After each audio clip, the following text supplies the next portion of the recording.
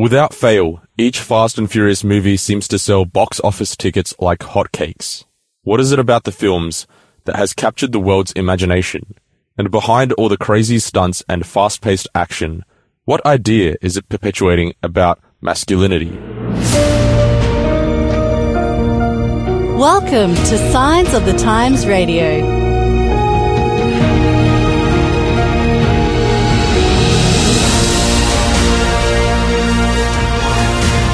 Well, it's great to have with us this week our regular cultural and movie critic, Mark Hadley. Mark, how are you doing? Good, thanks, Daniel, and thanks for having me on the show again. It's good to have you back. It's actually the first time we've had you on this year, so I'm pretty excited.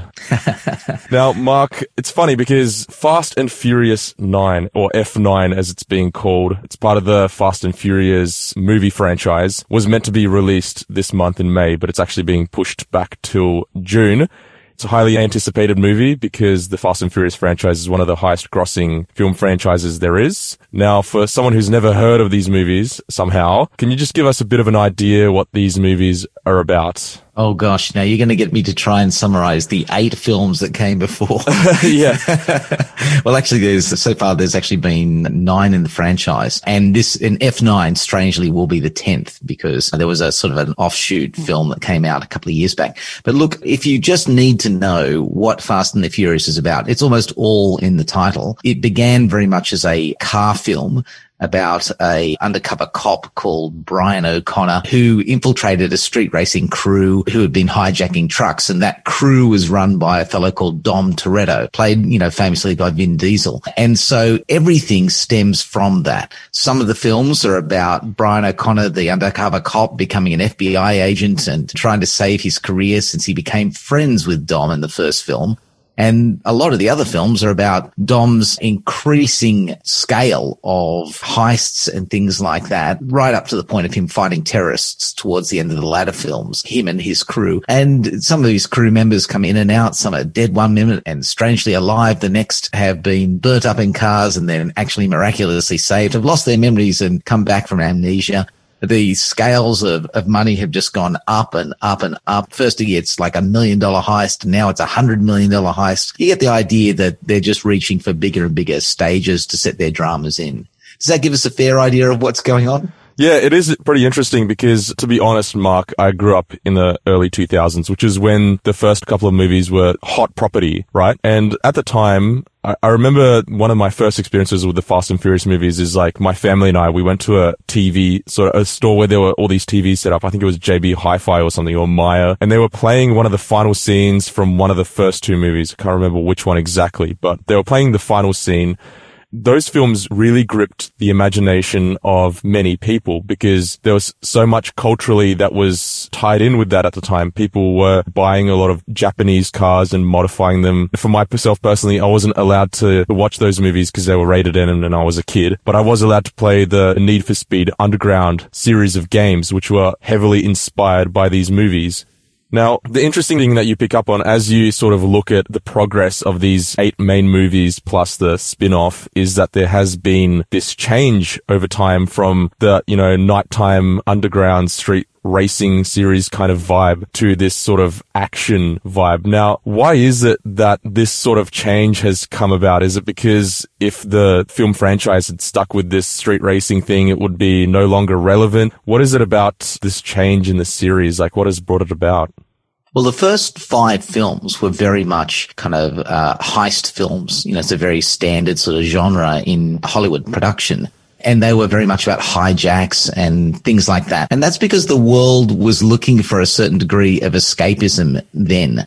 But once you get to Fast and the Furious 6, or Fast and Furious 6, we start to take on terrorists in the same way that the world started to take on terrorists, that terrorism became a bit of a go-to for the enemies. It's an interesting thing when you watch film long enough, you realize that we switch enemies in a film according to what's going on in the world itself. So I remember particular films where you'll notice that the Koreans were the bad guys in some of the sort of James Bond films, and then it switched to the Chinese being the bad guys. But then we couldn't be making the Chinese the bad guys because they're now our major business partners. So at one stage it was then the South Africans until apartheid was taken away, and now we weren't going to be fighting the South Africans anymore. And at this point in time, North Korea and a resurgent sort of Russia seem to be the biggest issues. And terrorism itself has become our biggest bogeyman. And this might seem like a Homer Simpson moment for people who are listening. But the truth is, back in the late 1990s, no one actually thought that terrorism was in fact a big thing. I remember I was doing my master's in politics back then, and I wrote a paper on terrorism and the possibility that one day it might become relevant again, where no one actually thought that terrorism meant anything. Skip forward about 10, 15 years, and terrorism now is everything. And so it's everything to the Fast and Furious franchise. So basically, they've been taking on everything from violent terrorist cell groups through to Middle Eastern or / African terrorist groups to cyber terrorists. And that in some respects explains why we've changed our focus in terms of what's called the Fast Saga, the Fast and Furious franchise.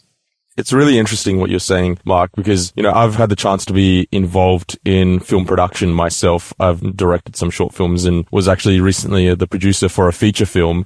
In my readings, I've come across this review, I think it was of a TV show, where this critic mentioned that a film or a television series has to be relevant to the time period. It has to have some sort of contextual relevance. And look, at the end of the day, there's a lot of TV shows made about, things that happened decades ago, but those things still can have some sort of connection to the modern day, even if, at the very least, learning about the mistakes of the past so that they're not repeated. Is that sort of, you mentioning that this post 9/11 sort of world that we're in, is it really informing a lot of the media that we're consuming?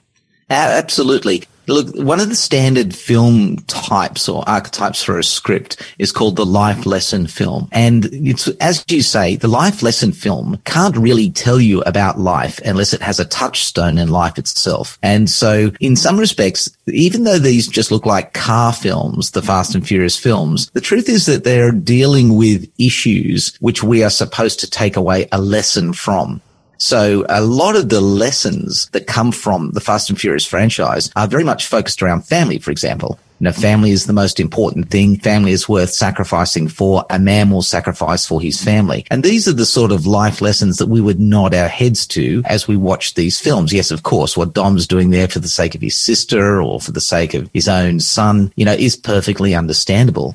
But unless you set them in a context from which we can absorb that life lesson, unless there's some sort of linkage to the world around us, the lesson itself loses some sort of import, and it becomes maybe what our parents used to think or what our grandparents or great-grandparents used to think, depending on how far the film goes back. So if you connect with the present day, it strengthens the message in a life lesson film. And in some respects, that's what these Furious franchise films are, life lesson films. They have very important things to say about the great issues that we face in life today. And I guess that's why they have more of a appeal towards a broader audience rather than just blokes who love mucking around with their cars and modifying them. And then, there's a movie out about that sort of topic. Let's go check that out. Hey.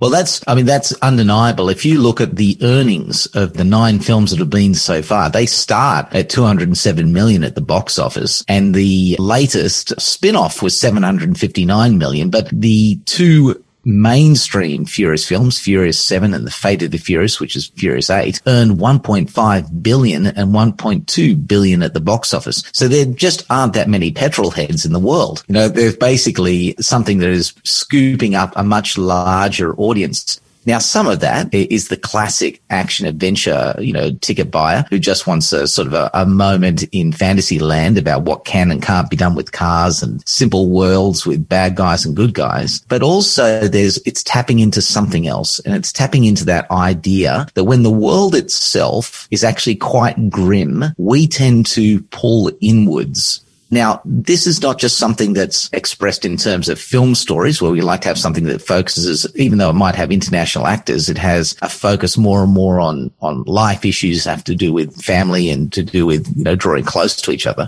It affects architecture, things like that. You might notice that houses might have got bigger, but they face more and more inwards, particularly in Australia. We're less concerned about the backyard. In fact, we want as less backyard to maintain as we possibly can get. And we have larger entertainment rooms and larger video rooms and things like that. We are in a world now that has been somewhat daunted by what's happening on the international stage. And so we face inwards. And that's why films that point up family actually have an additional advantage at the box office, or that point up individual concerns. They have that additional advantage. And Fast and Furious sort of fits in that slot. So to some degree, that's why, even though the critics say less and less about these films, they tend to earn more and more at the box office. And you should never disregard that, because the ultimate vote on a film is whether or not you and I are going to go buy a ticket. Yeah, and it's really interesting because I think the latter films of the Fast and Furious franchise seem to be tapping into this family thing a lot more. And then, just referencing some Rotten Tomato reviews, that actually the lowest reviewed movies, according to Rotten Tomatoes, in the series are the first 4. So the first 4 all rank below 38% on Rotten Tomatoes. And then the following ones, where they really emphasize this sort of family element, all have, 70s and 80s. The series actually, according to Rotten Tomatoes, if you were to go off of Rotten Tomato reviews, peaked with Furious 7, which really sort of drove this point home.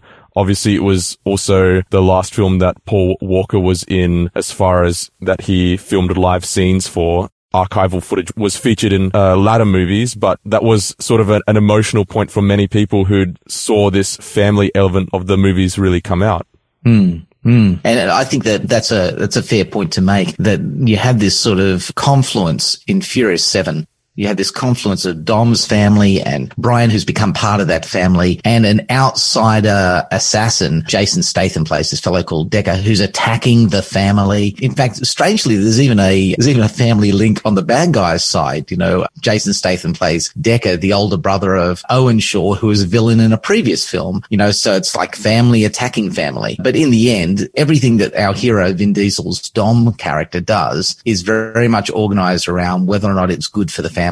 And what he will do will be all about family. But interestingly, there's a parallel running alongside of that, which I guess is a bit contradictory. And it's how we see masculinity in these films too. Now, just in case somebody's worrying that this has become fairly highbrow, let me make it plain to you that on the one side, we've got an increasing idea of how valuable family is. And on the other hand, we've got an increasingly disconnected way about how responsibly men behave towards their family.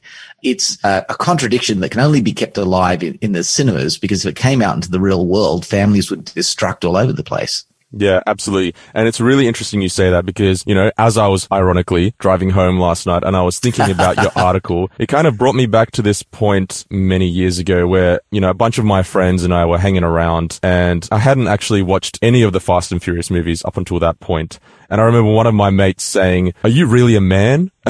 because I hadn't watched these movies. Interesting point there, because you do touch on quite a bit in your article, the idea of men, of cars. Let's just touch on that one in particular about cars. Now, there was, a time I feel like that cars were quite popular as far as modifying one's car and whatever, but that seems to be changing. I mean, that's obviously still a big culture, but it seems to be somewhat changing in the 21st century now a little bit. Would you say that that's a correct statement? It is indeed. Look, this is the interesting thing. This is why it's so easy to start seeing a separation between what's happening in the Fast and Furious films and what's happening in the real world. Because in the real world, cars are becoming less and less significant. Now, you might think in Australia, where, we have 2.5 cars for every household, that cars couldn't be even more significant. But in the rest of the world, the number of vehicles per person is dropping. In fact, in Britain, the number of people getting licenses aged under 30 has been dropping steadily since the 1990s. Now, there's this increasing change in what actually cars represent. They used to be a benchmark in terms of responsibility and a rite of passage, getting your license and becoming older and becoming a man, as your mate said. But in fact, now it's less and less so. Cars have become less a necessary thing. The majority of the world's population lives in cities now. So governments are putting more money into suburban and public transport, and the lifestyle itself is turning away from clogged highways and longer commutes towards working at home and shorter time spent in vehicles. In fact, one particular person I quote in the article, an automotive analyst called Catherine Davidson, says that the car has to some degree been killed off by the smartphone. So on the one hand, we used to have in the 1950s, it was all about going to the drive-in, for teenagers to meet up. And in the 1980s, it was all about the mall. You drive down and you'd be part of the mall culture. But now it's all about to connect. It's all about Facebook and texting and Twitter and instant messaging. It's the social media that are providing the degree of connection which cars used to provide. And so there's less need in our culture for cars, but they're still very, very significant as far as the films are concerned. So the question is, what is it that cars are providing if they're not providing our necessary means of transportation and connection? Yeah. There's multiple points that you just touched on that are so interesting. Well, first of all, Mark, you and I both live in Sydney, and something as simple as taking your car and driving it into the city is actually either going to take you a whole bunch of time depending on where you live, and it's going to cost you a whole bunch of money depending on if you take a tollway or not. Now, that's the faster way, but it's the more expensive way. So a lot of people, and myself included, would rather probably catch public transport in just because, you can take your car in and it's an experience in itself. But then what's also more economical? Well, it's better to catch public transport in that sense. And also the comment that you make from Catherine, also one quote that you included was that cars are not as relevant as a status symbol and getting a license is no longer a rite of passage. Now that's very interesting because I don't know, Mark, I feel like owning a flashy car used to be seen or is not being seen as such a coveted thing anymore because it's almost judged. Well, I blame your generation for that, Daniel. Basically because your generation is far more aware of the environmental imprint of particular commodities. So they know that the steel and the glass and the rubber and the plastics and the paints that go into making a car have a huge environmental footprint. And actually note in the article that the National Geographic says that 1/3 of all US air pollution comes out of a tailpipe. So your generation has made us all hyper aware of the impact on the environment. And so the car has lost its shine, so to speak, as a consumer product for measuring your status. In fact, these days, if you think about it, it's the higher end technology that sets us aside. What sort of phone you carry says more about you than what sort of car you drive, what tribe you belong to. Are you Android? Are you iOS? Are you something else altogether? And to some degree, fashion too has moved in and taken the place so that disposable consumer income is going against these sorts of things, against electronics, against shoes, less so against cars. And as you say, your mate's in a bit of a downward spiral. He would have been better off buying his car 20 years ago and everybody could have admired it. But right now, it's something he has to find a place to park and a space he can drive without it costing him $30 in tolls. Yeah, absolutely. Another really interesting story is that, when I was turning 18 and, everybody starts getting their licenses, they use their first paychecks to buy a car. It seems that the culture back in my day is that you want to try and make it as loud as possible. But that sort of is no longer the case with these electronic vehicles. Like even you look at Formula One used to be seen back in the day as, oh, it's so loud. Now these cars are being made as environmentally friendly. They're kind of hybrid vehicles as possible for lower environmental impact. And, hybrid cars generally, because they're not fully reliant on a piston engine, don't make the same sound as a car back in the early 2000s with a 3-inch exhaust on it would. Which explains why, to some degree, when Volkswagen came out and confessed that they'd been faking their environmental tests for their vehicles, it became such a huge matter for society in general, and their sales plummeted directly because of that. And that's basically because we have a close association now with the environment and preserving the environment than we do with, say, the personal freedom associated with a vehicle. That said, you've got to ask yourself, and I guess we all do at this point, why do the Fast and Furious films still succeed if we all have a downer on the vehicle? And that's an interesting question in itself. Absolutely. And it's really interesting because you pick up on some of the tropes of the Fast and Furious franchise, which includes dangerous driving. I think there's been a cultural shift as far as discouraging that. Like we were discussing before we went on air, Mark, that I used to live in Adelaide. Now, in Adelaide, there used to be this government division called the Motor Accident Commission, whose job was purely to discourage dangerous driving and using your phone while driving, those sorts of habits in a bid to curb the road toll. And some of their marketing tactics were really interesting because it would really play on this idea of masculinity sometimes from the other side of the coin that you wouldn't hear from the Fast and Furious franchise. So, for example, do you really want to get busted, lose your license in front of your mates and look like an idiot? Which is an opposite message to what the Fast and Furious franchise has said in the past, which is like, do you want to look fully sick doing epic skids and doing dangerous stunts in your car? Now that's really interesting because government agencies have had to go hard on the idea of your maturity, particularly as a man. I think there are fewer car ads about women, but they've had to go in hard on your maturity because there is a lot that still sits in the culture that the freedom that a car represents and your ability to control that suggests that you have arrived as a man. So regardless of what we think about the environmental impact of vehicles still occupy this cultural place that suggests that they represent masculinity. And so what the government agencies are trying to do is trying to chip away at that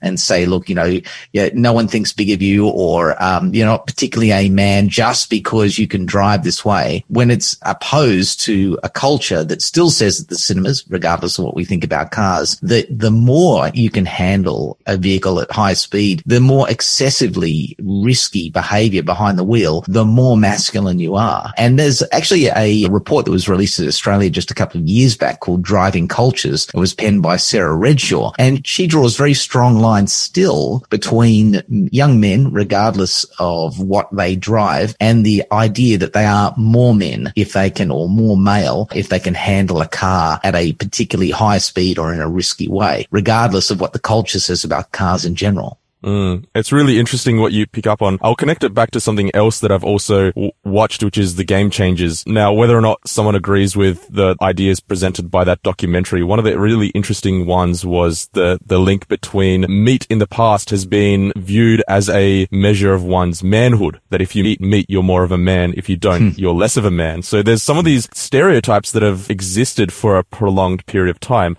But then the question is, Mark, that if a car isn't a measure of one's manhood, as is a stereotype that has been perpetuated over time, then what is a real man? Well, before I jump onto that, I want to just outline again something that is not masculine, or at least something that society has put forward as masculine for a long time. You see, we think it's just risky behavior with cars. Oh, that's the mark of a man who really knows what he's doing. But if you go back 100 years, the same thing was happening with horses and carriages. One of the interesting ways that young men were dying back in the 1800s in Australia was by carriage accidents and by riding their horses too furiously and falling off them and dying accordingly.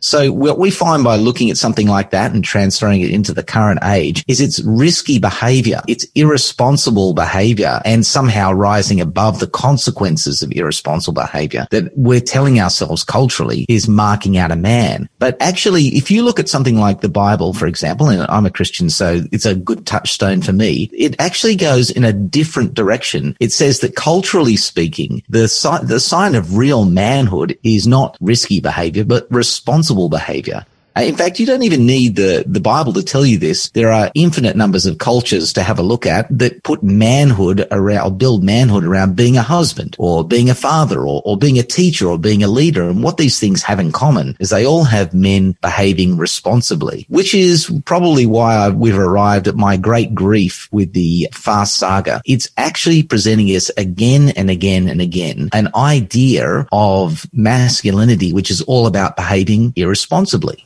They say it's about family on the surface, but they constantly risk the lives of innocent families in the way that they drive. They say it's about their friendships, but they encourage their friends to live dangerously. So even though on the one level the films are appealing to us because we love this sort of story of family and what you'll do for your family, ironically, they're encouraging us to behave in the way that's probably the worst way towards a family. Whereas the Bible will pull us back another direction and say, look, if you really want to be a man, your love is going to be steadfast. You're going to be faithful, which basically means that you're going to care about the effects that your behavior has on those around you.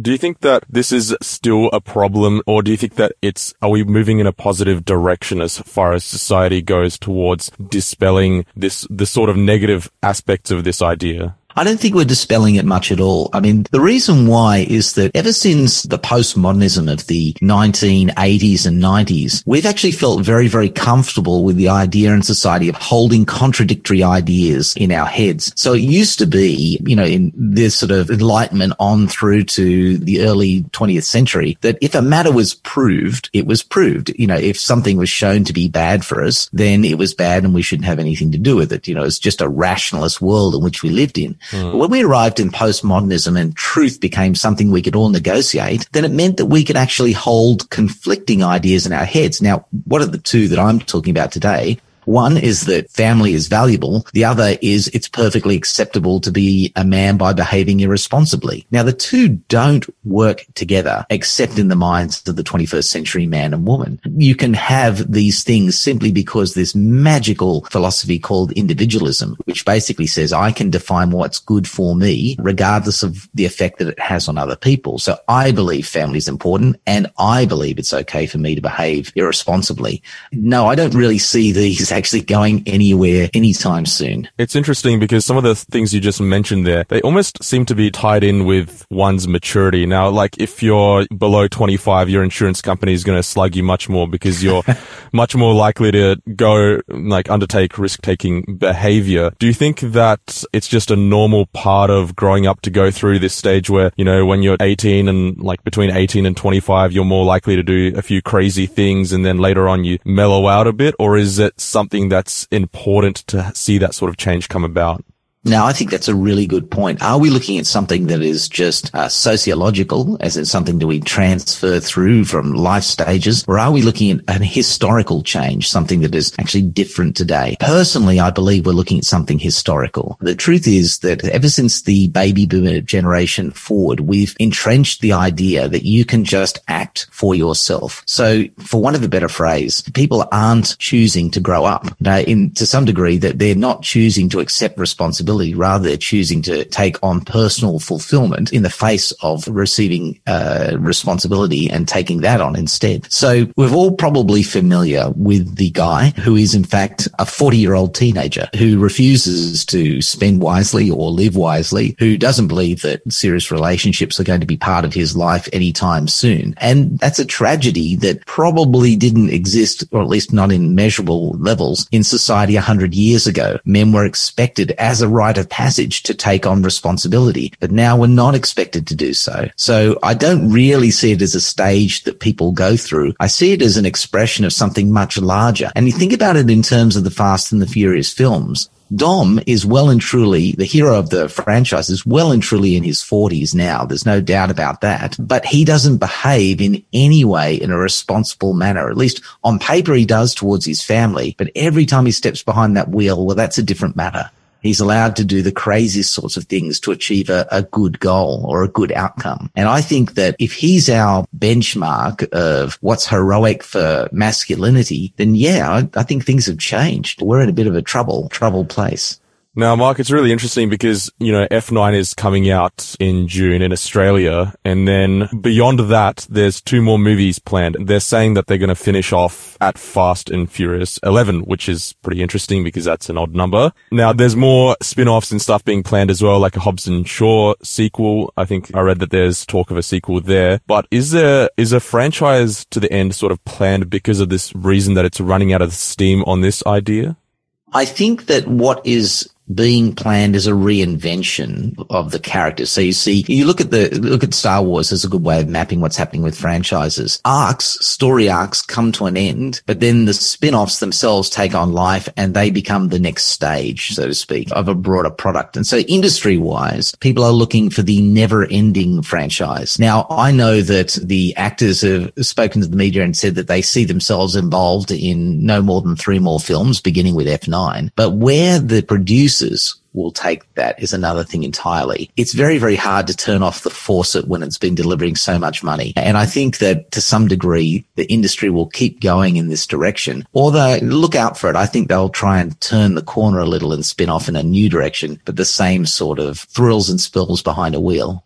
Well, it will be very interesting to see what sort of happens with the franchise in the future, what sort of direction it takes, and, you know, some very interesting points that you unpack in your article, which people should totally check out on signsofthetimes.org.au, about the connection between culture and the Fast and Furious movies. So very interesting, and I hope that our listeners will check that out. But in the meantime, thanks, Mark, so much for joining us today. This has been a very eye-opening and interesting discussion, and I really appreciate your time with us. Oh, always happy to, and drive safely. Today's episode was based on an article appearing in this month's Signs of the Times magazine. A subscription is just $26 for 11 issues a year. To find out more, visit signsofthetimes.org.au in Australia or signsofthetimes.org.nz in New Zealand.